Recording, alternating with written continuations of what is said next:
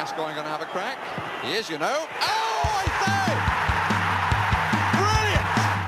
Oh, this young man is a sensation!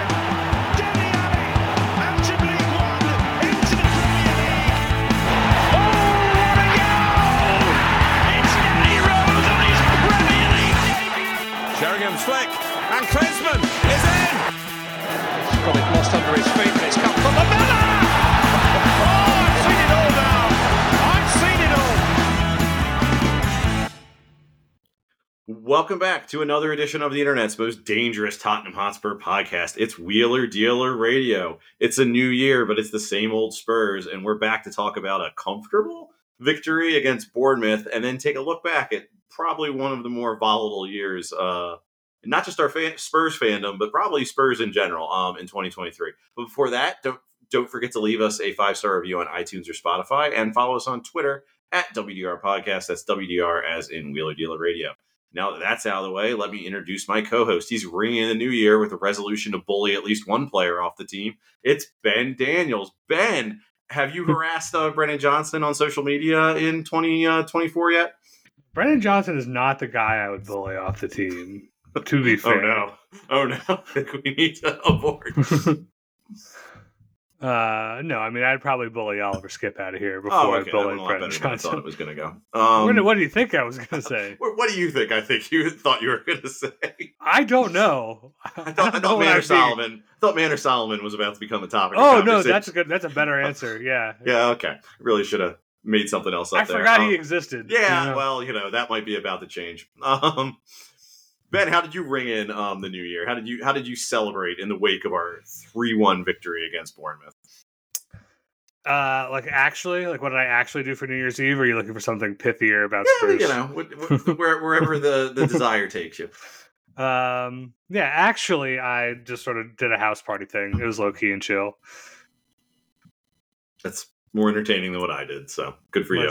What did you do? Go to bed at 9:30? I didn't, but we watched like 3 episodes of Only Murders in the Building, and then my wife went to bed, and then I stayed up till midnight and went to bed after that. So very dad New Year's.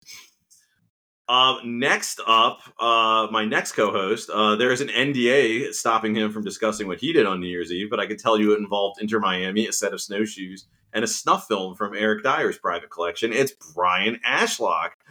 You forgot the helicopter. helicopter. NDA is not doing any work. Hey, I didn't sign First of all, you're going to be hearing from my attorneys. And second of all, you left out the helicopter. Yes. But yeah, exactly. So, hi. Did you make it out alive of your New Year's Eve? Was it? I'm here, aren't I? Fair. That's a fair point. That's a fair point. You guys can't see the cast on my leg, but otherwise, I am here. Is it made of plaster? Who can say? It's suspiciously longer than my other leg, but just don't ask those questions. I would ask what you did for New Year's Eve, but I know that there's many binding agreements that prevent you from saying. So we'll move on. Yeah, thank you.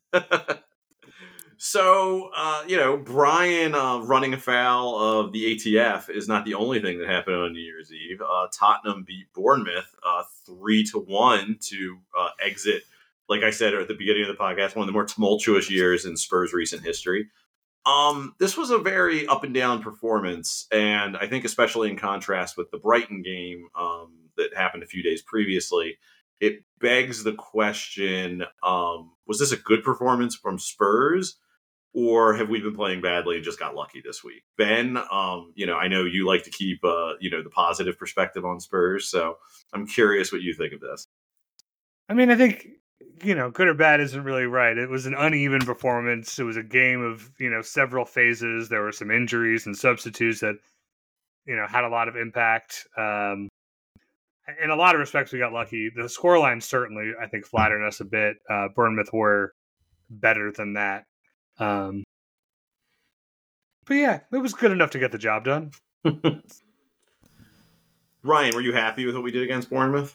Yeah, I mean, look, we've had some results in the past, couple of months where we've played well and then not gotten anything out of those games. Aston Villa, the Wolves game, maybe the Wolves game not so much, but Aston Villa at least.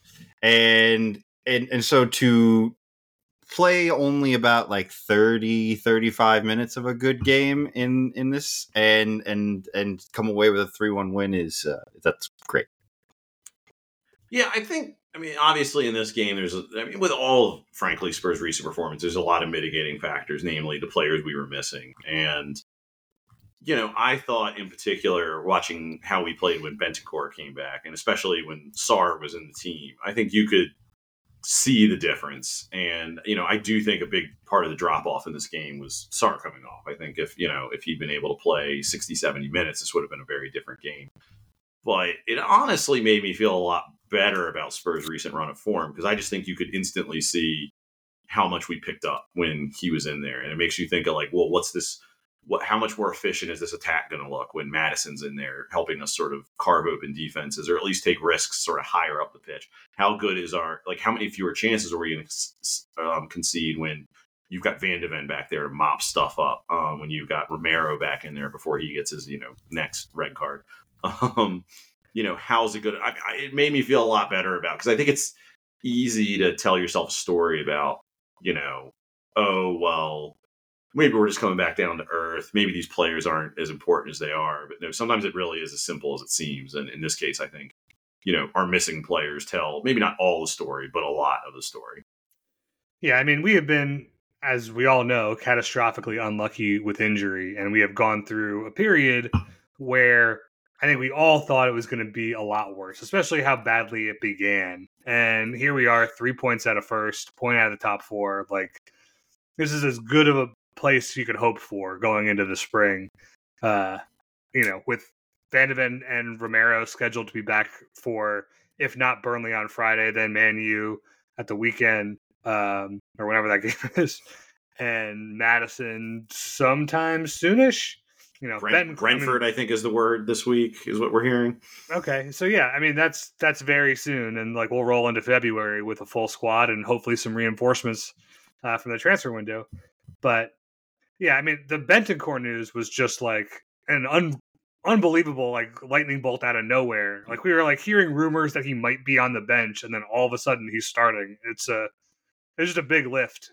I think. Oh, it was like a WrestleMania return where they lied about his injury timetable, and so he could show up and surprise everyone. I think I don't understand why teams don't do this more often, like where they just either lie or conceal a player's timetable, because, I think it was the Extra Inch who made the point that, Bournemouth probably didn't plan on playing against Bentancur, and all of a sudden he's there. So, I don't know why more teams don't sort of, fuck around with the news about returning players, because it certainly worked here. He looked great, I thought. I mean, a little tentative, but, especially compared to what we've had to trot out there with Oliver Skipp, and even, who I think Pierre Højbjerg, who I think has looked a lot.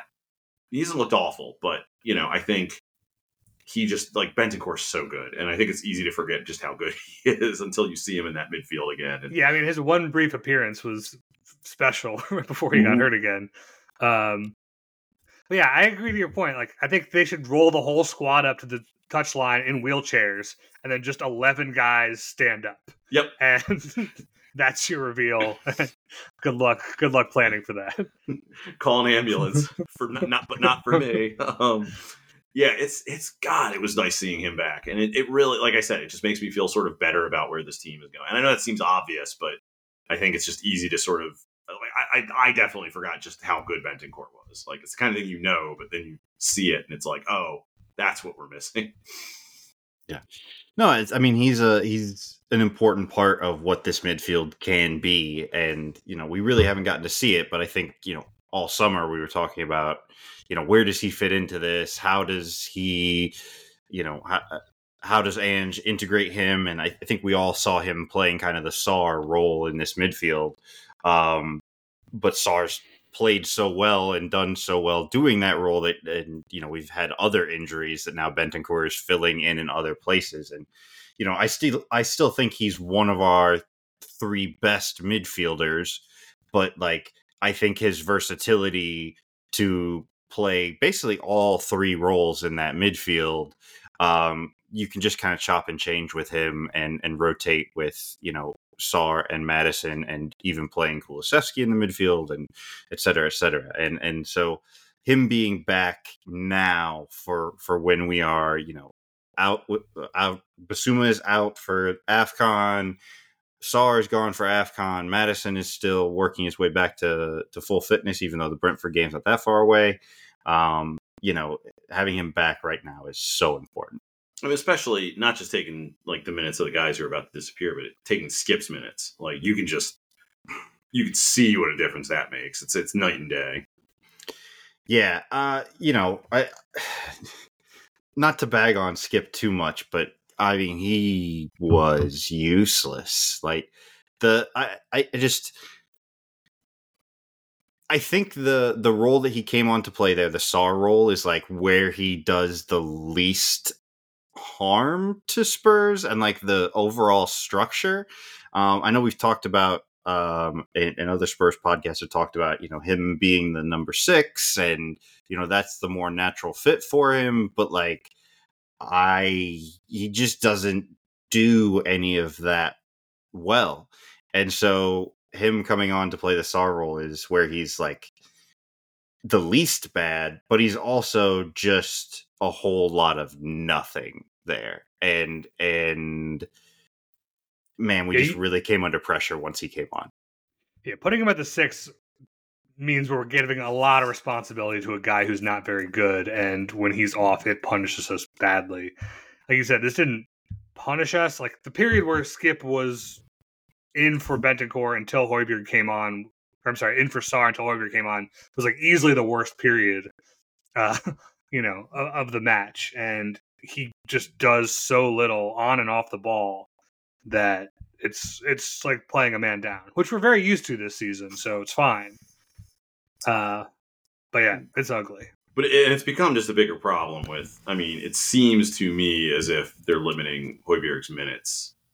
I would imagine. Probably we're trying to sell him, whatever, but like selling Højbjerg is not going to bring in that much money. It's not that big a deal. That I would rather not throw away points to like preserve his health if it's going to come to the, like, I don't care. If you're bringing in a guy like Gallagher, for instance, and I mean, all the reporting says this is an imminent and probably more likely in the summer, but if you're bringing in a guy like Gallagher and who can sort of do some of the things Højbjerg does, takes up that role in the team, and the 20 million or whatever we get for Højbjerg finances it, then fine. But I don't think. But it doesn't finance it. Like that's the thing. It's like the money's there. We have money. It is a problem, I think, when those financial transfer shenanigan considerations bleed on to the on-pitch considerations. And like my point is, no, it is not. He's in the squad. He's here. He's available to play. Like, Ange should not be hamstrung in like playing a team because Daniel Levy wants to like, that's correct, recoup 20 million. That's just, I don't care. I don't care enough about Daniel Levy's pocketbooks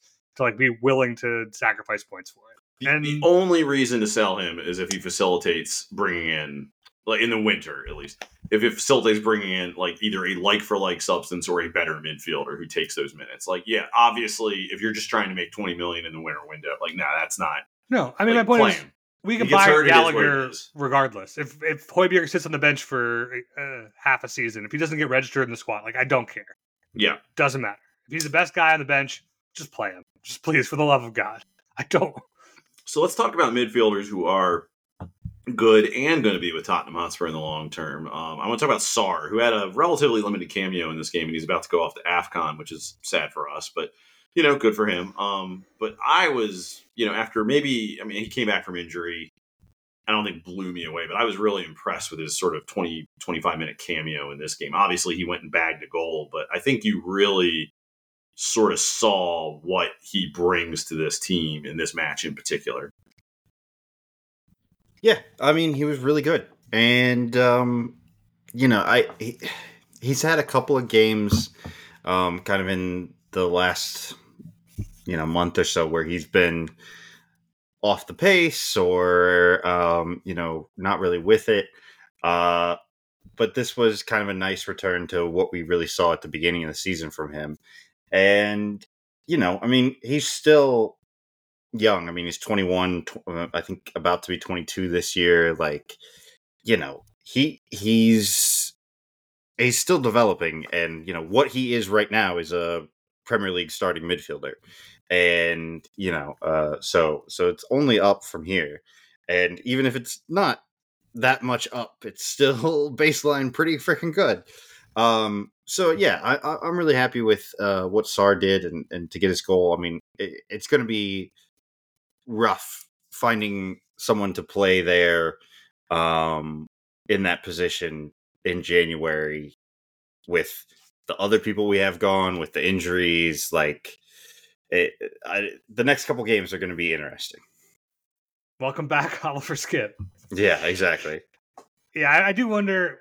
We'll talk about Lo Celso eventually, I'm sure, but like if Ange is willing to try a Bentancur, Lo Celso, Madison midfield, and if he sees that as just a little too lightweight, but that is some nice passing in midfield, and Bentancur is robust enough, and Lo Celso has been a defensive midfielder in another life that maybe we can make that work. I don't know. How are you feeling as the early Sarr stock buyer many years ago and defending your league boy? Yeah, look, he's played I feel real teams. He's played real teams. I feel like I said that so many times on this podcast. He's not a League One player. He's a League One player, but the other En league. français. En français. Yeah. Oui. So I feel really good about it because like this was a guy that when we brought him in, I was really excited about because like when we signed him, he was 18 and he just finished a pretty solid season in the top flight, and it took a full season out on loan where he was just kind of okay, and then last year where we didn't really use him very well, and I don't think any of us expected him to come in and play as well or as frequently under Ange. And he's been really good. I think we've talked multiple times about, his presence really helping facilitate a lot of the other things that Ange's system wants us to do. Like his ability on the ball, his range, his defensive positioning. It enables Pedro Porro to do some of the good stuff that he does. It allows, Madison when he's healthy or whoever the attacking option is to do a lot more adventurous stuff. Like, I think he's a really key cog in what we're doing. And yeah, I feel like the smartest guy in the world. But I'm sure there are other opinions that I've had, like, how good Harry Kane was or was not going to be that I whiffed on. So, I feel like it just all kind of balances out. I think I saw a stat about your old friend Stephen Fletcher the other day. Oh, really? Yeah, I think he was his first hat trick in his 400th appearance in English League football, which I think makes him, the oldest player to score his first hat trick. Oh, nice. Something like that. Famous for his goal scoring, much like Harry Kane. So you finally got there, Brian. Yeah. He and Harry Kane if Fletcher had gone to Bayern Munich instead of, wherever he went in France, Marseille, I think, it would have been fine. But getting back to Sarr, the someone that you were right about, Brian, yes. I think one thing that's been so impressive, and it makes total sense because, they're learning Ange's system. Of course, they're going to get better. But, it's always impressive, I think, to see a player so young who really seems to sort of get it and grow in the season. And I thought, like, the goal was actually a really good example of how smart he was, because when he first receives the ball there, I think it was Johnson on the right who sort of opened for a pass, and there's no one really on him. And I remember as I was watching it, I'm like, kick it out to Johnson. Come on, let's do it. And he holds the ball, and he's seeing that the Bournemouth defender is going to keep standing him off. He's going to keep giving him room. He's like, all right, well, if you're going to give it to me, I'm going to take it. And he's able to advance enough where he's able to, I think one of the things that's really nice about Sarr that's in his locker is he can place a shot. He especially long distance shots. And it was just a really well taken goal that was sort of, and I think it's one of the things you want to see, of any players, like you're just going to take what they're going to give you. And that he sort of had that recognition, I thought was really smart. And he's just grown with his system, his awareness of where to be. And he's got such a motor too. So he's useful, not just in terms of getting involved in the attack, but, he can get back and cover. I mean, it's going to suck that he leaves for AFCON, but, I'm happy he gets to represent his country. You can see how much that meant to him when he thought he had a serious injury which thankfully does not appear to be that serious. And I wonder if that was not, if he wasn't about to go to AFCON, if they maybe would have left him on for a few minutes, or if they would have taken him off as a precaution in any case. But yeah, a really impressive performance, and I think taking him off and losing his ability to cover ground really hurt us, for the next 20, 30 minutes of the match. It's really weird. I feel like we were sold at a certain point on Oliver Skipp being athletic. Like, we were like, oh, well, he's like Harry Winks, but if Harry Winks could move around. And that's not true. Like, what? How did we end up here with Oliver Skipp? The penis injury that sidelined him for a while, I think, he can't run as well without that third leg. And well, but look what happened with Richarlison. Yeah, I was just saying, get him the Richarlison surgery. It's not worth spending that on Skipp, I guess. Yeah. But yeah, I'm a little concerned about our midfield over the next month. But if Bentancur is healthy, that takes a lot of the pressure off. Hopefully we're willing to use Højbjerg where we need to. I mean, we're not. I mean, it's what? Is it 3-4 matches in January? It's not like a ton, and we actually do get some I think we get 2 weeks off at one point. So yeah, I mean, but there's some FA Cup matches and stuff in there, and I don't know. You would just like to have more depth for any month, really, but at least this month we can potentially do something about our lack of depth. Yeah, we really need Lo Celso, knock on wood, to fucking stay healthy for a window when he has an opportunity to really cement a role in the team, because he had just a segue real quick. He had a little uneven match, but as the game went on, he grew into it and he just dominated most of that second half. And that's the kind of player that we've seen in flashes this season. And every time we see it, 2 days later, it's like, oh, Lo Celso has a butt injury, he can't play. And then you're like, well, I guess we're fucked again. And then he comes back in time for Maddison to be healthy, and then we never see him again. So this is his moment, and he has to stay fit, because it'll be good for him, it'll be good for us. And I don't care if Barcelona's sniffing around and want to pay a good chunk of change for him. We just can't vanish him from the team to keep him healthy enough for a sale. Barca's not gonna. I mean, Barca's not gonna offer us enough money to make it worth our while. So I completely agree with you. I mean, the problem with Lo Celso is with Bentancur, you're worried that Matty Cash or someone is going to try to end his career, and that's why he's going to miss time. With Lo Celso, the problem always seems to be he farted too hard and pulls his hamstring, and he's out for 2 months. It's always some incredibly minor thing that happens in training usually, and then he just misses a ton of time. And but we really do need him at a minimum for the months of January and February, just be out there. But like Ben said, you could see the difference when he was out there pulling strings. I mean, his assist to Syne for the second goal is, that's one of the best passes you'll see all year. It was just incredible. Yeah, he hits that so well. What did you guys do at Betis to keep him healthy? Chorizo? I don't know. I mean, I'm sure we could get that shipped in. Yeah. Just get one of Reguilon's hams from his London apartment and just give it to Lo Celso. It's cured now, right? It's just been fine sitting in his apartment. Totally okay. Yeah, no, I don't know. And he was an all action attacking midfielder in Spain. So it's not like he was playing in business casual Dracula's boring system at Betis. He was all over the place. But yeah, I don't know. It's really interesting because there's all these quotes that came out about how much he likes it here and how much, how good it is under Ange and how he's feeling at home. And, I think the two things you take away from that are, how much they actually like attacking as players and how much the style of play might matter in terms of where you like it. But, it's I'm such a sucker for this stuff. It's so easy to make me be he's going to bleed for the shirt. He loves us. Maybe he'll sign an extension. And it's I don't know. Maybe it'll be time to fuck him off for some money in the summer. But no, you're here for the rest of the year, brother. You got to knuckle down. And honestly, I would like to, if this is what we can get out of him, if he can stay healthy, it's I think we should keep him around because we need clearly, you look at what's going on with Maddison right now. If we're in Europe next year, we're going to need more than one creative midfielder. He's going to get minutes.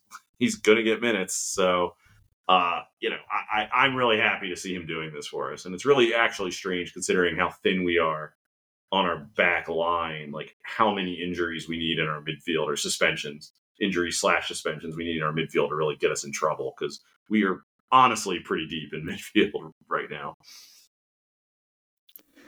Yeah, we just need guys that are actually good for this depth, Or healthy, one or the other. Yeah. Do we want to talk about Richarlison scoring a goal again? Richarlison getting assisted by Brennan Johnson. That's the Ben Daniels dream right there. Hey, there's nothing like being proven right while being proven wrong. It's like, I'm happy for the goals. I'm happy it manifested in the exact same way I have said Brennan Johnson always does anything. So, if it's going to pay off with a whole bunch of goals this season, great. I will reassess my valuation of that one weird trick and still not have to move the needle on my opinion of Brendan Johnson. It is nice to be getting this level of production out of Richarlison, especially with Syne about to go to Asia. It's really like I did not think we were going to get anything resembling our money's worth out of him, and it's really good right now. He's playing really well. Yeah, I mean, after Newcastle, he scored 2 goals, and we were like, is this a new thing, or is this just he scored 2 goals? And since then, it's been 5 goals in 5 games, and, he's on pace to score another 18, I guess, over the course of the season. And even a goal like this, which, it's our 3rd goal, it put us up 3-0 at the time. Like, that goal kept it all real comfortable for the last, it was getting 10 dicey. minutes. It was getting dicey, and then when they pulled one back, it's like, oh boy, am I glad that we bagged that 3rd. Yep. It should have bagged a 4th if Brian Heel was better, but, Well, he should have bagged, Richarlison should have bagged another one much earlier in the match, but, it's nice that he can miss that and you don't feel like he was a total waste of space. Like, it's just, our depth is a little bit better in certain positions than I think we all thought it was going to be. Yeah. Yeah. So, oh, go ahead, Brian. I was just going to say, I'm happy he's scoring goals. Like Ben said, 5 and 5. Like, that's great. Like, I don't think any of us expect that of him, but if he's, every other game, every 3rd game, that's pretty great for us. Like, that's good production. It's not Harry Kane, but, we're trying to replace him in the aggregate, not, we just need to find out if he can get on base, and then we'll be fine. How worried are you about our fitness right now? So worried. Yeah, terrified. I mean, look, to go zoom out on this game a little bit, it's like the big picture of it, like you said, is a bit up and down, kind of dicey. It's not like a comprehensive, comfortable 3-goal performance. It's just, it was a game that, swung back and forth wildly, and our chances went in and theirs did not. So it kind of looks better for us. And that's the kind of luck we've been riding for a while now. We haven't talked about a lot of like really comprehensive performances. Like, they've been there. Newcastle game was great. A couple other games have been great, but a lot of it has been we're making it work with this cobbled together team, and we're not really playing the same like ideal Ange system that we were kind of gelling together towards the beginning of the end before Chelsea. But we're still waiting for this team to really cohere in the way that it should. And every time we get a guy back, we see it get a little closer, and then 2 more guys disappear, and we're back to square one. And I just, you can tell that if this team stays healthy enough to get that first 11 on the pitch with any regularity, we're going to fucking cook. But right now, we're just spinning plates, and it's kind of working out more often than not. I mean, that is one nice thing about guys like Bentancur and Madison and Van de Ven coming back. Like, obviously, we're going to have to manage their minutes at first, but, like, to not re-injure them. But, like, they are fit. Like, they don't have these miles on their legs when they come. Like, in theory, after a couple games, like, they should be able to, like, run around a lot. Meanwhile, the guy I'm really worried about, even though he, looks like mini Cristiano Ronaldo, is Pedro Porro, who I think has played almost every minute of this season. I mean, he has not been benched a lot, and he is being very active. And, there's guys like him that I just get concerned about. And it sucks for him because, like, you feel like if we'd had a healthier back line, for instance, like he would have gotten spelled by Emerson Royale a couple times, whether that's late in matches or, just gets, a game off here or there. But, because we've had to use Emerson as a center back, basically, like, that just doesn't happen. Yeah, he's really been our Iron Man this season. Oh, Which Ryan, I think is funny because we weren't even expecting him to start as our right back. Yes, and then he's wound up playing 95% of our Premier League minutes this season. So he plays a lot.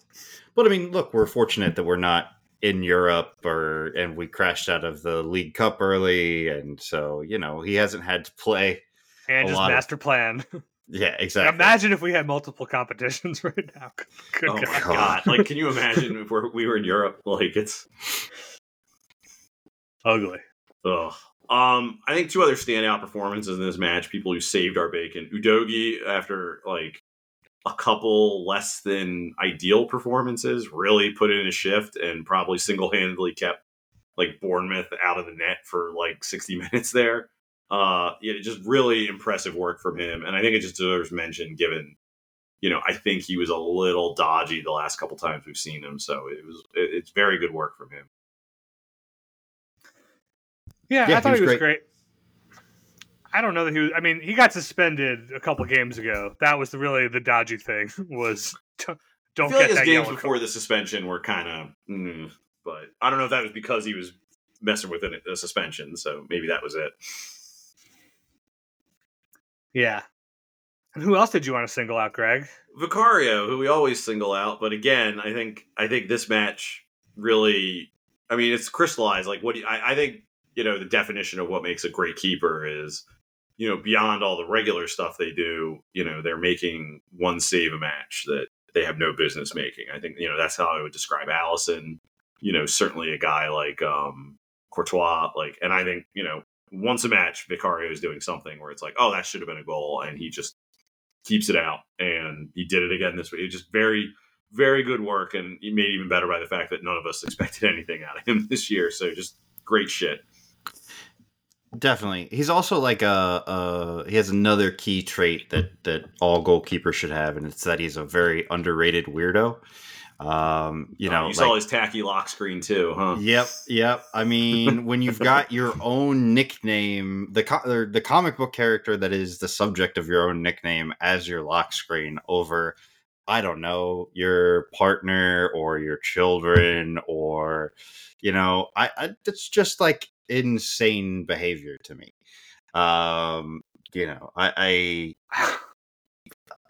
It's just wild. I'll be honest. I knew his nickname was Venom, but I never connected it to the. Ben. I'm sorry. I'm not a fucking huge nerd like you are. Oh yeah, I'm sorry. Yeah, I thought it was a reference to the Italian horror film from 1977. Yeah, it's a great giallo. Yeah, exactly. Well, like the blood spreads everywhere, so I thought it was just like him as a keeper spreading everywhere to stop the goals. Look, I'm sorry. I didn't know Italians had Venom comic books. I don't know. Spider-Man's the perfect Italian superhero. He's just, just doing the web slinging and the Italian hand gestures. He lives with his mom. Like it's, Like doesn't technically his aunt, but okay. Thank you, Brian. I didn't know. That was just nerd bait to get me to admit that I knew something about Spider-Man. I got fucking tricked by Greg. How does that make you feel? That's awful. Awful. Worse than every Brennan Johnson goal. Got him. Anyway, but yeah, no, Vicario, just great again. Really disappointing that Bryan Cranston's not his lock screen. That would have been great. But yeah, no, really, really good shit from the team. I thought, honestly, overall, like, if you look at this performance, I think it was a little bit better than just like a team hanging on and making do. Because I thought they did a really good job. And I think some of it was Bournemouth just ran out of steam. But, like we came out, we kind of did what we've been doing for a few games. We came out like a house of fire, fell off, let the other team in the game, really held on by the skin of our teeth. And then I think the difference is, unlike, say, the Everton game, I think we really clawed our way back into this one and really sort of reasserted control. Like, I mean, I understand those were counterattacking goals, but I do think Spurs kind of reasserted, I don't want to say dominance because that's too strong, but I think they did sort of reassert themselves in a way that I did think was impressive, that they didn't just like sort of hang on for dear life. They did sort of get control of the game back. And I thought that was impressive. Yeah, you mentioned the counterattacking goals, and this is something I saw chatter about on Twitter, and I'm sure Nathan covered on the Extra Inch. But so much of our play lately has been this kind of run and gun football where we are very dangerous in the open field and getting the ball forward pretty quickly, but like we have very little control, and it's coming back at us just as often. And it's just like we do not seem to have the ability to just like take the heat out of a game and settle things down. Well, see, because Ange knows that the true beating heart of football is not possession or passing. It's guys who run really fucking fast. Like anyone who plays FIFA knows, and that's what he wants. Like right. Get down the pitch fast, guys. I mean, I think he's right. And to realize that in that kind of game, we are going to be the better team more often than not. Like, let it be open, let it be end to end, let Heung-min Son and Brennan Johnson run fast. They're going to run faster than your guys. We're not good at standing off and playing defense. That's a thing we've learned under Jose and Conte and now Ange. But like, there's still a more possession-oriented way of building attacks that slows the game down, leaves us less vulnerable, and lets us cook. That like once we have, Madison and Bentancur and Kulishevsky and all these guys on the pitch, like it's something that I hope will reassert itself. But like, this is a very loose style of football that scares the shit out of me. You know what? And I understand that, and I understand why a lot of managers be adverse to it. But you look at like Conte, you look at Mourinho; these are very experienced managers who have won a lot at a high level, and Ange has won a lot, but he's played at a comparatively lower level of world football. And, what's kind of amazing to me, and I'm not sure I see this all that much at the high level of football, maybe because everyone's so cautious and playing so scared, but like, I think there really is something to, there's a limit to this, obviously, but I think there's something to like, well, I don't have the bodies to like either just totally manage possession or lock down a defense. I don't have like 2008 Chelsea to do either of those things or whatever. And you know what? It's probably going to be more productive and increase our chances of winning if we just keep trying to fucking score goals. And, there's just probably is a higher percentage of victory there. Now, again, just play real high variance football. You could do this to the point of suicidal abandon where you're just doing more harm than good. But I do think Chelsea. Spurs. Yeah. That was also forced by circumstance. But there is, I think Spurs have done a fairly decent job of utilizing that to their benefit this year in terms of Emerson Royale as a center back is not going to hold it down for 40 minutes. So you better keep trying to score goals. Right. You don't want to invite a lot of crosses for Ben Davis and Emerson to head away. If nothing else, you're keeping the other team honest, and they can't just we're going to recycle the ball every time we get it and nothing's going to happen at the other end of the pitch. It's impressive. And I thought this was a better victory than, say, the Everton game. I thought, and it was kind of a piece in a certain way with the Brighton game where we just that game looked really out of sight, and we didn't give up and almost sort of wrung our way back into it. So yeah. Brighton, West Ham, those are games where that kind of approach got away from us, and so far we've rolled up more points than not. So who am I to say it's not working? I just know we can do more. Well, when we got bodies back, yeah. Playing a more possession control based style when you've got Madison and Bentancur out there, that might go a little better than what we've got right now. Yeah, basically all are good players on the ball. If they're available, then we are better when we have the ball. Yeah, weird how that works. Sarr played almost as many passes in 30 minutes as Skip did in twice that time. Jesus Christ.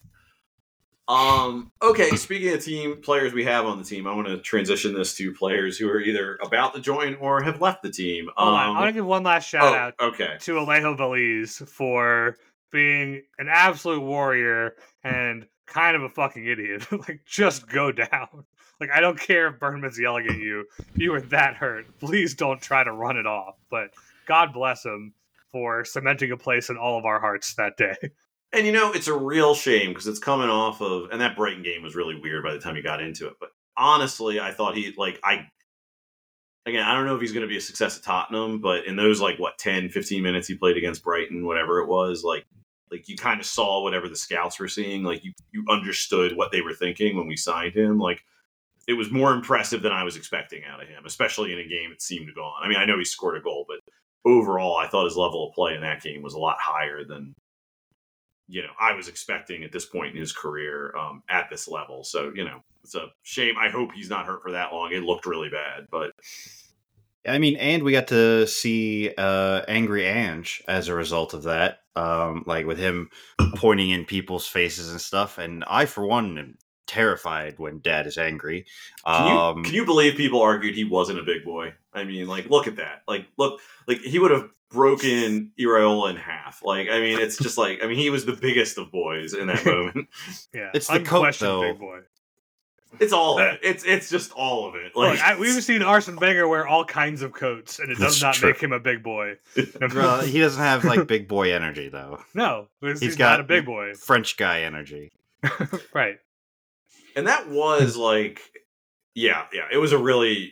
it really sucked for the Lees, and it was really impressive from everyone on the bench. Brendan Johnson being the first guy off the bench who's not South American. To start mixing it up with the Bournemouth players. The vibes remain immaculate around this team. So we wish him a quick recovery.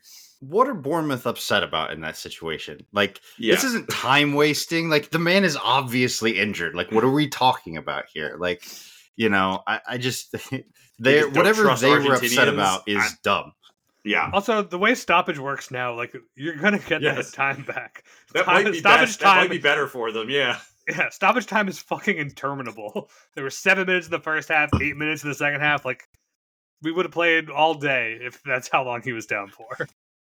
So we wish him a quick recovery. Let's move on to transfer news. Before we get to actual transfer news, which is really only one piece, but I want to talk about Hugo Lloris, who announced this week that he was leaving for LAFC in MLS. He is exiting the club. He had a nice send-off during the game on Sunday. I thought it was nice that, one of these guys from the Pochettino era, actually got sort of a proper goodbye. Hugo played a very important role in that era. He's our club captain. And, Vertonghen and I think both Vertonghen and Alderweireld left during COVID. So it was kind of weird. Harry kind of left under cover of darkness in a Zeppelin or whatever. That motorcycle from Charlie's office. Yeah, exactly. All under a Zeppelin. He was driving it with that. But it was, I feel like we really, Delhi sort of left under a, sort of cloud of just no one was really happy with where things were. Walker, Rose. Yep. So I think someone's probably going to bring up, someone I've forgotten, but Lloris, it felt like the first one to get a real proper send off. And it was, I think, really nice for him in particular, because there was such a drop off on the pitch with us. And I don't think he got hurt. I don't think that's entirely, it wasn't just him falling off a cliff. The injuries I don't think helped him. But, he's meant a lot to the club, and he's been a real stabilizing influence. And I know that, a lot of Spurs fans have a lot of, and I'm not questioning it, a lot of affection for guys like Gomez and, Brian. some of our other keepers. Specifically me, you're referring to me. No, but there's a lot of Spurs fans who love Gomez. But, certainly after my first few years at the club, following the club, it was the stability of Lloris was just crazy. We had a very good keeper for, almost 500 matches. It was crazy that he played here this long. He's French number one. He was a captain of a World Cup winning team. He did a great job at Spurs when he remembered to call a cab. He was just,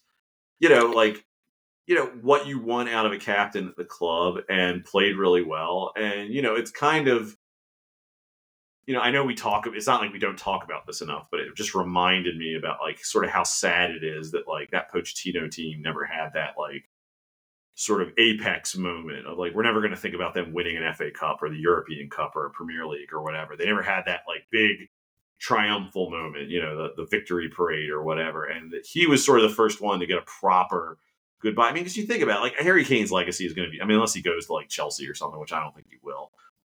His legacy is going to be fine. But like, Pochettino's, like, that's never going to be the same no matter what happens at Chelsea. I mean, that's never going to be the same.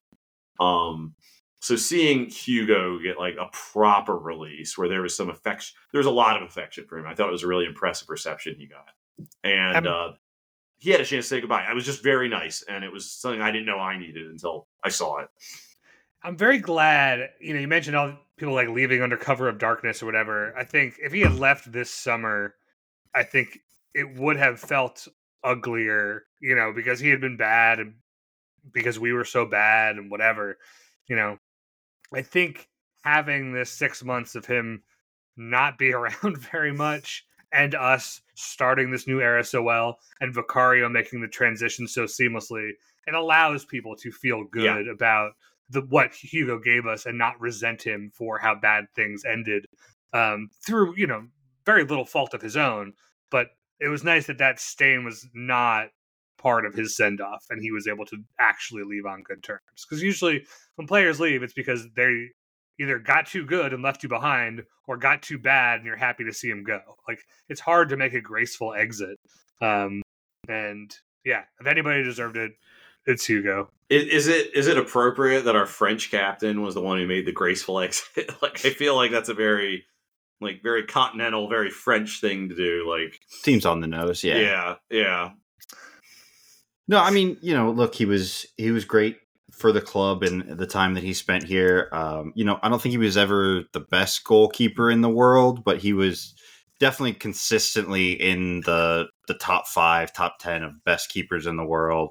I think we felt like we really kind of lucked into him the summer that we signed him. Like, people just hadn't been looking for keepers, and then the top ones had already moved, and and he was the next guy up, and we were able to sign him.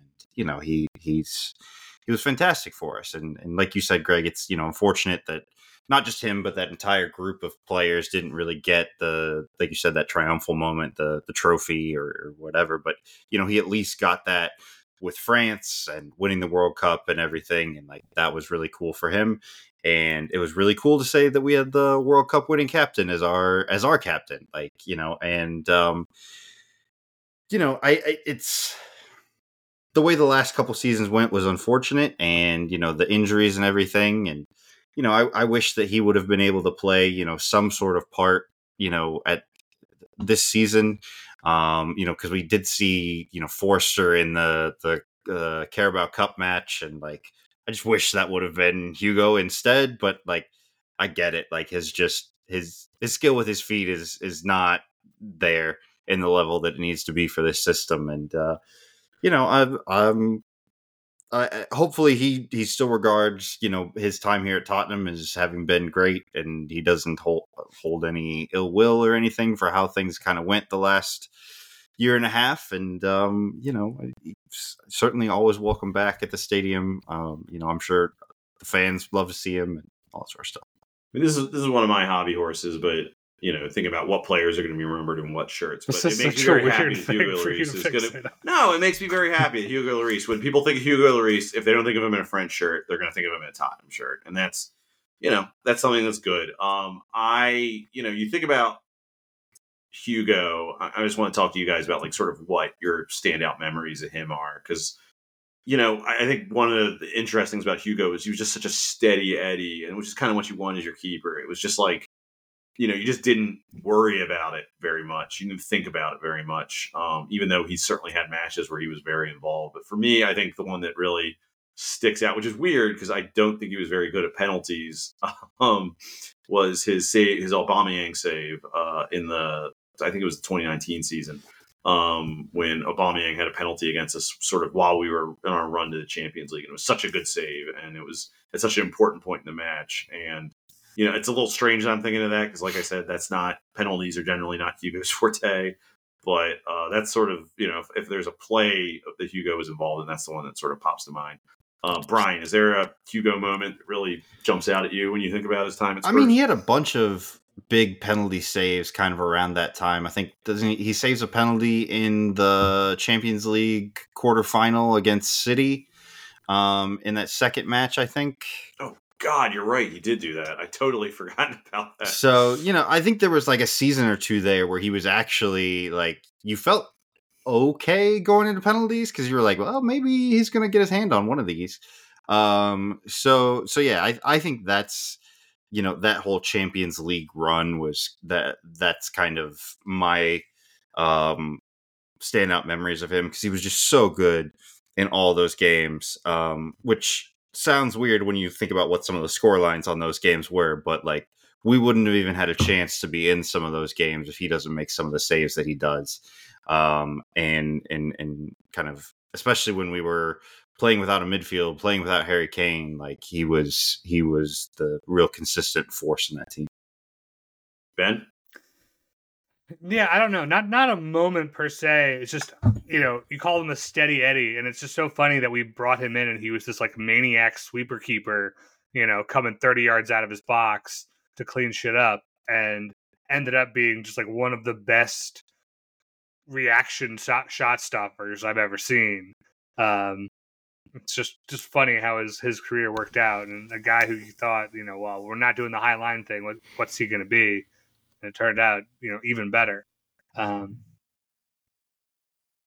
yeah, I mean, just insane reflexes for a really long time. His wrists were like so strong. They must have been so strong. Yeah, I feel like a lot of reflex keepers like kind of age out of that. They either have to make up for it with better positioning and better box control, or they just go the way of like Joe Hart and Iker Casillas and guys like that just suddenly collapse. And he managed to like maintain that for a very, very long time. I think it's impressive. Like he was so, I don't want to say bad because that just seems mean, but he was not very good at distribution. And I think that speaks to how good a shot stopper he was or became. That didn't become a real drag on the team until sort of very late in his tenure here. That it didn't because he was so good at keeping the ball out of the net. And he was just so calm about it. Like it just didn't feel, he didn't have that sort of manic energy that at least I associate with Aurelio Gomez, who was at least a little bit more. Well, he was definitely a looser keeper, but it was just like it just felt very reliable at the back for a very long time. I think kind of at his peak, like we covered for a lot of his distribution deficiencies by having two of the best ball-playing central defenders in Europe in Alderweireld and Vertonghen. Like they were much more comfortable on the ball than he ever was. And but yeah, it's a very marked change to look at how we look under Vicario and how he is involved in distribution and actually the build-up play and all that sort of stuff versus what Hugo was involved with and winding up opposition players. Yeah. That one knock on Hugo was just not weird enough. Like goalkeeper should be weird, and he was too normal. Yeah, he had weird facial structure, but other than that, like, yeah, just very boring guy. Yeah, I mean, the weirdest thing about him was he liked wine, but he's French, so... So we all wish Hugo the best. We wish him the best at LAFC. Hopefully we see him at White Hart Lane again in the semi-near future. Let's talk about guys who might be coming in. I'm really impressed with this. Maybe not because of the quality of the player, but Spurs are addressing a need in the transfer window remarkably quickly. So we're recording this on Wednesday night in America. And all week we have been linked to Radu Dragoshin. I hope I'm pronouncing that correct. I apologize if I'm not. I'm sure I'll work it out eventually when I have to hear his name every week. No, you won't. No, I won't. You still can't do Udogie right. Whatever. That's me trying too hard, at least. Anyway, he's a center back in Genoa. He has sort of been linked to us for a while. It seems like as our backup to Todibo at Nice. But I think what's really impressive about this is we seem to just be reacting very fast to. We talked about it all podcast. We're playing Emerson at center back. That's not something you want to keep doing if you can help it. The fact that it sounds like he'll be here by the United game, again, Like, it seems like we're pretty close. I'd be kind of shocked if this isn't wrapped up by early next week. It's impressive. It's a sea change for Spurs. And I don't know if that's just we realize we kind of left ourselves shorthanded in the summer, or we've really changed for Ange. But it's impressive. I mean, the structure of it is what seems to be very different. It's like we clearly had a list of guys, and there are a lot of names running through the press and through ITK or whatever. And, we saw the Todibo links come and get run down, and it seemed clear that wasn't going to work. And now here we are with this next guy. And, we've seen lately reports that he's Ange's first choice. He was always Ange's first choice. We heard that about Van de Ven. We've heard that about a lot of guys as we've moved through our list of targets. But I don't know if it's true. I don't care if it's true. I like that that's the line that we put out and say, especially after the Kulishevsky, Luis Diaz nonsense that we had to go through. I don't want to hear anyone worried about the other guy we should have gotten, whatever. Fine. This is Ange's guy. This is who we want. And we're moving decisively for him. And great. That's it. The fact that we're moving and we're wrapping it up quickly is the important part. And what's interesting is I know Nathan Clark's talked about this on social media and on the Extra Inch, but I've watched him a few times in Serie A because it's better than watching Bournemouth play I don't know, Brighton or whoever, but this couple times I've watched Genoa, he's a big boy. He's physical. We clearly are. We are clearly making we clearly have a target, a type. We clearly have a type. Yeah, we've got a type. We've got a type that we're looking for in our center backs, which is we want big physical guys who can move fast, and those are all things he can do. And I think go ahead. I was just saying, I feel like we talk about this in Slack a lot, but I don't think we've ever really talked about this on the podcast about Postecoglou being such an NFL combine manager. I love it. And he's just what's their 40 speed? How big are they? What's their vertical? Great. I don't care if you can play football. We'll sort that out later. Can you run fast? Can you move? How quick is your first step? Let's get these things out of the way. He's physical. It's not like Vertonghen, or not Vertonghen. It's not like Alderweireld, who's where he's just a monster. But he is a specimen, and it's and I think it's the right level of guy you should be targeting as sort of your third choice center back, where it's he's good enough that he's got an opportunity if he believes in himself to maybe I can assert myself as one of your two best center backs. But also he's not walking into the club being why am I fucking behind these two losers? It's not. Whereas I'm not, casting any aspersions on Todibo, but that's a guy who might think I could start for a Premier League club. Why am I backing up people at Spurs? Even with, there's going to be lots of opportunities because Romero gets suspended every 3 weeks and, Spurs are going to be in Europe next year. It does sort of, this center back really does fit what we'd be looking for. You don't feel like you're going to have to worry about managing anything here. Yeah, I think he like you said, he's our type. The big, fast, strong. I think one of the interesting things about him is he actually seems to be quite the aerial presence, which I think for our current crop of center backs, none of them really are. Van de Ven weirdly is big and fast, and he just not that great of a header of the ball. Not that great on set pieces, that sort of thing. And this guy, he gets up there and he wins headers, and he's strong. And I'm interested to see what we can do with him on set pieces. It would be a nice added threat for us. Yeah, so I don't know a lot about his game, but beyond, I don't watch Genoa. I watch Bournemouth play Brighton because that's the kind of guy I am.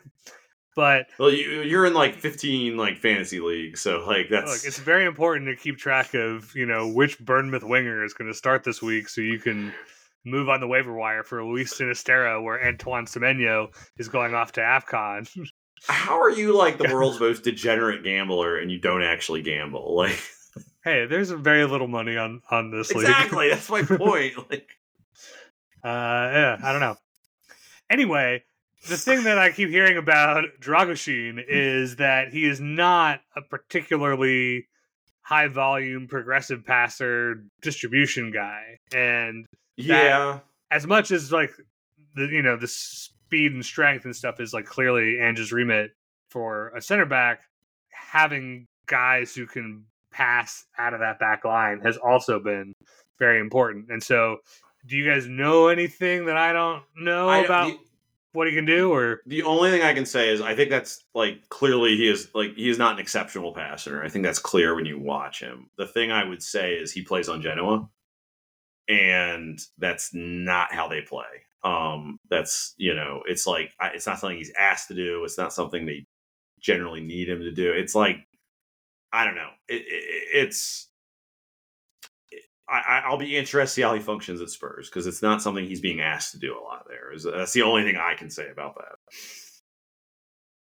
sure, we'll go with that. But it still could be a problem. Like, I mean, that he's not asked to do it doesn't mean he can do it. Yeah, I mean that was the thing with like Bentancur at Juventus, right? It was like he was only playing as a very limited kind of six, and lo and behold, he has a lot more passing in his locker than he ever had the opportunity to demonstrate. So I'm gonna just believe that we just did that again, and it's fine. It'll be. I'm very curious to see how he integrates into this team because we also have enough, at least when we're healthy, we have enough good midfielders that if it's just like, oh, you can win balls and like get in the way of stuff and like give it to Sar, give it to Bentancur, and like just get back on your back line. I mean, certainly, I think tracking back is not going to be a problem for him, at least from the couple games I've watched him in. Yeah, I mean, look, we play Emerson in defense, so like he don't need to be a great passer. So I think we all had questions about how a lot of our players would do in a system where we were going to be more ball dominant, and so far we've been pretty pleasantly surprised with everybody. From Vicario to Pedro Porro and Udogi and everything. So, I mean, if I have faith in any manager to figure out what this guy does and how to make him do what needs to be done well to do it, it's Ange. Yeah, totally. He's earned the benefit of the doubt so many times over. Even our worst signings have been very good. And if this is a profile of the kind of guy he wants, then I'm sure he knows that it'll work. How do you guys feel switching transfer topics? Because there is one, and it's a little hard to tell how much this is just lazy transfer bullshit and how much it's real. We keep getting linked to Jota, Celtic Jota, who is like wanted to piece out of Saudi Arabia about the second he got there. So, well, they didn't even register him in Saudi Arabia, right? Like literally the second he got there, he was like, "No, not for me, thanks." So we keep getting linked to him, and it's hard to tell if this is real, if this is an agent, or we're just keeping our options open. How do you guys feel about him as a target, Brian? I mean, I'm okay if it's like a quick and dirty, like 6 months loan with an option to buy. Like, there's no downside to that for me. I mean, it's a player that knows the system and I don't think he's better than, our top 3 or 4 guys, but if he's the 5th attacker and you have to roll with him sometimes, I think that's much better than Manor Solomon and Brian Heel. So, I think that's okay. But like, if we're talking about us stumping up real money for him, then no. But like I said, easy loan with only an option to buy. Yeah, why not? Get him in here. Yeah, I agree. I don't think he has played at a high enough level to be an obvious candidate to spend money on. Even though Ange knows him from their time together, I would like to see us search out a real star upside winger forward to complete that front line. And, just keep Jota in our back pocket. And if nothing manifests or looks like it's going to manifest, then just pull the trigger, bring him in on loan, see what he can do. Because you're right. Like, he's definitely going to be better than Brian Heel and Manor Solomon. Son's going to be gone for a little while anyway. We could use a body. I think. I mean, I'm again assuming that you're not committing yourself to some sort of massive financial commitment. I'd be very happy to see him taking Solomon especially Brian Heal's minutes. I think I've got a little more faith in him than either of those two, which might be misplaced. But yeah, if it's like in lieu of like a real impact signing, no, I don't want that. But I don't think that's what this is. It sounds like we're not going to do it if it's not sort of financially advisable, if that makes sense. Right. And it'd be nice to have someone who doesn't just take Brian Heal's minutes, but is a reasonable upside attacker that you can feel comfortable subbing a guy out on 60 minutes to bring him in because, you can rest some legs and get some fresh ones out there, and a guy who you don't think is going to like let the whole system down. And the way that like lately it's like every sub is late because no one's really that good. And, we get very frustrated with his substitutions, but the quality of our subs have been poor, and as a result, everyone's getting run into the ground. So a reasonable sub in the attack is going to be good. I trust Ange on this one. Like, if he thinks Jota's good enough for the Premier League and we want to take a punt, fine. Like, I mean, if he thinks, like, I'd rather put him in there than Brian Heal, okay. Like, This is going to make the transfer window so boring if every guy we get linked with, we're like, well, Ange knows what he's doing. Who am I to say? You really want to question Dad? Like, I mean, I don't. So,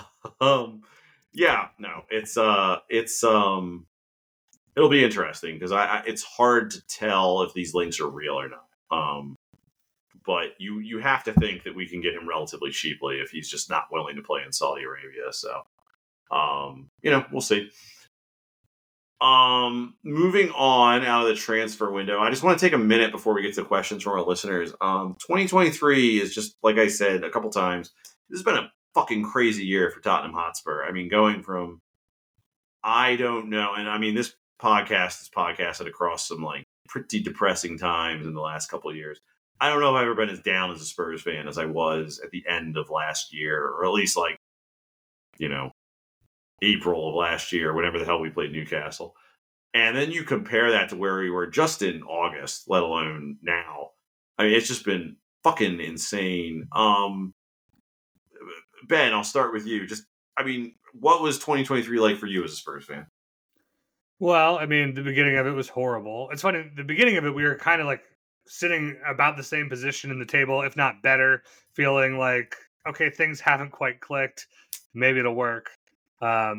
Without nearly the same sense of goodwill and positivity. It was just like a hope and a prayer that something would like just magically click into place. And the rest of that season was just wildly depressing, and I did not want to come and do this podcast every week and talk about that fucking team. It was. Well, I'm glad it was the team and not us, but yeah, it's about 60-40. Thanks. Which is which? Which is which? I'll let you guys figure that out. But yeah, I mean, we went through a tricky, rebuilding period of who's the manager going to be, what's the director of football going to be, where the process seemed like it was getting away from us. A lot of people had a lot of opinions about who our manager should be or whatever. I notably believed in Ange from the very beginning, unlike some people.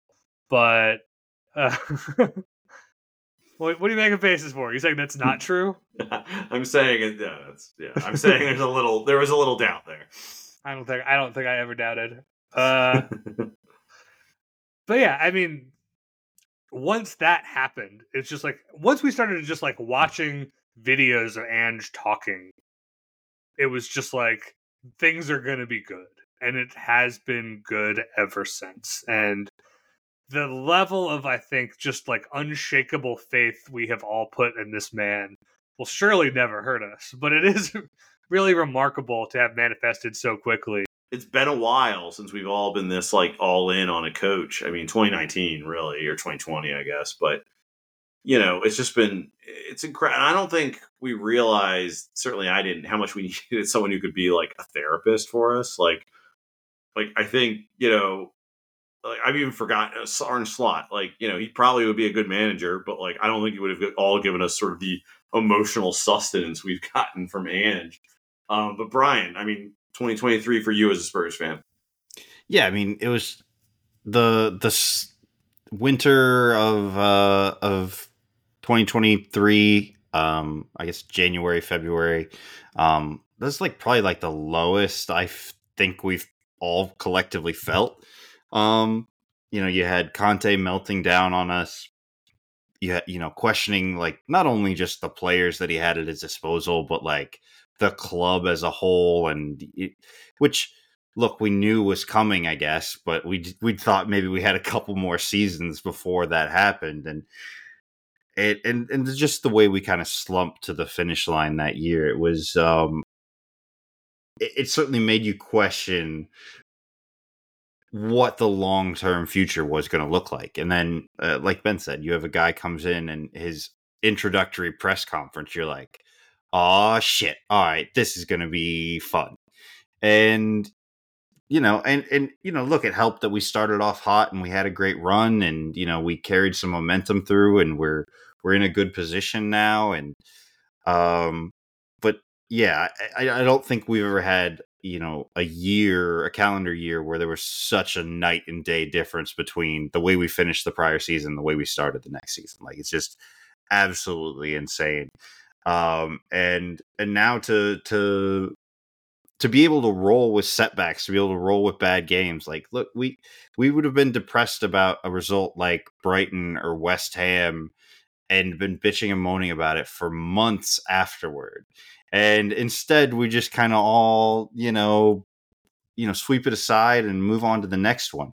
We lost 4-1 to Mauricio Pochettino's Chelsea. And if you just isolated, if you told me in like August, this is what's going to happen in this game, I would have thought that I was going to be having like a fucking months-long meltdown. I wouldn't be able to let go of this game. I remember, AVB, obviously a lot of water had gone on the bridge at that point, but how he sort of capitulated to Liverpool really, turned me against him. My point is, like, we all left. We lost 4-1 in Mauricio Pochettino's Chelsea, and we all felt better about the team at the end of the game than we did at the beginning of it, which is an insane thing to say. And I think that just demonstrates just how quickly we all bought into Postecoglou. And I think Brian's right. Like, we just brush off these losses that would like have fucking demoralized the shit out of us, a year ago when it was just all about results. I think the thing for me is, obviously it's been an up and down year, but like, I really thought the feeling that we had under Pochettino was something I'd be chasing for years. Just that sort of buy-in, that sort of like connection we have with the club. And it happened immediately. We sold our best player. I think that's easy to forget. We sold probably the best player we're ever going to see in a Spurs shirt for people of our generation, and certainly for a long time. And we didn't miss a beat. I mean, we're all feeling great about this club. Like Ben said, like, we bought in remarkably quickly. I remember, I think it was the day we announced we sold Harry Kane, the club put out like a hype video, and there's like shots of Ange with his like arms crossed and, panning camera angles and the team working out. And I just remember being incredibly excited for the team watching that, which is an insane thing to say. Like, we just hired Celtics manager who is like, that's his first job in Europe. And we sold our best ever goal scorer. Like after that year we just had under Conte, where fucking everybody on this team looked like dog shit. And I was excited going into the season. That was before we played a game. Because like in the preseason, everything that like from a narrative perspective, every time like someone brought up Harry Kane, or every time someone talked about like, oh, is Lo Celso going to get transferred? It was like watching bullets bounce off of Superman when they talked to Ange about it. He was just like handling it easy. There was no drama. It was just incredibly impressive. And then when you combine that with the sort of scintillating football that we got, I mean, I don't want to get too deep into it, but I had a very rough personal week, the week of the Sheffield United game. And, when we came back and won that game, like, I mean, that was like the best I'd felt in forever when we won that. And it was just like, I hadn't felt that around Spurs in, a very long time. And it's just been like a revelation that I could feel this way under another manager so quickly. Because I just thought, especially under Conte, which, we enjoyed periods under Conte. We didn't enjoy anything under Mourinho, but, I just thought we'd be chasing that dragon for years and years to get something like what we felt under Pochettino. And, here we are. Like, I don't know if I've ever been this optimistic about the Spurs team. I'm sure I was at points under Pochettino, but it's happened so quick, so fast without a guy like Harry Kane. It's remarkable. And we got in here after, to do it in the same calendar year as, just like the nadir of my fandom as a Spurs fan. It's just incredible. And it's, I think it really, I think Ange deserves credit. I think the club deserves a lot of credit I know he was our second choice, but even our first choice was a bit of a leap. Like, I think Spurs deserve a lot of credit for going a little off book in what they look to do after Conte. Like, I mean, it's a really impressive turnaround from the club in terms of how we all feel, how we connect with the club. For Ben, for Brian, and of course for our Brett Rainbow, I've been your host, Greg. Come on, you Spurs, and enjoy your lunch.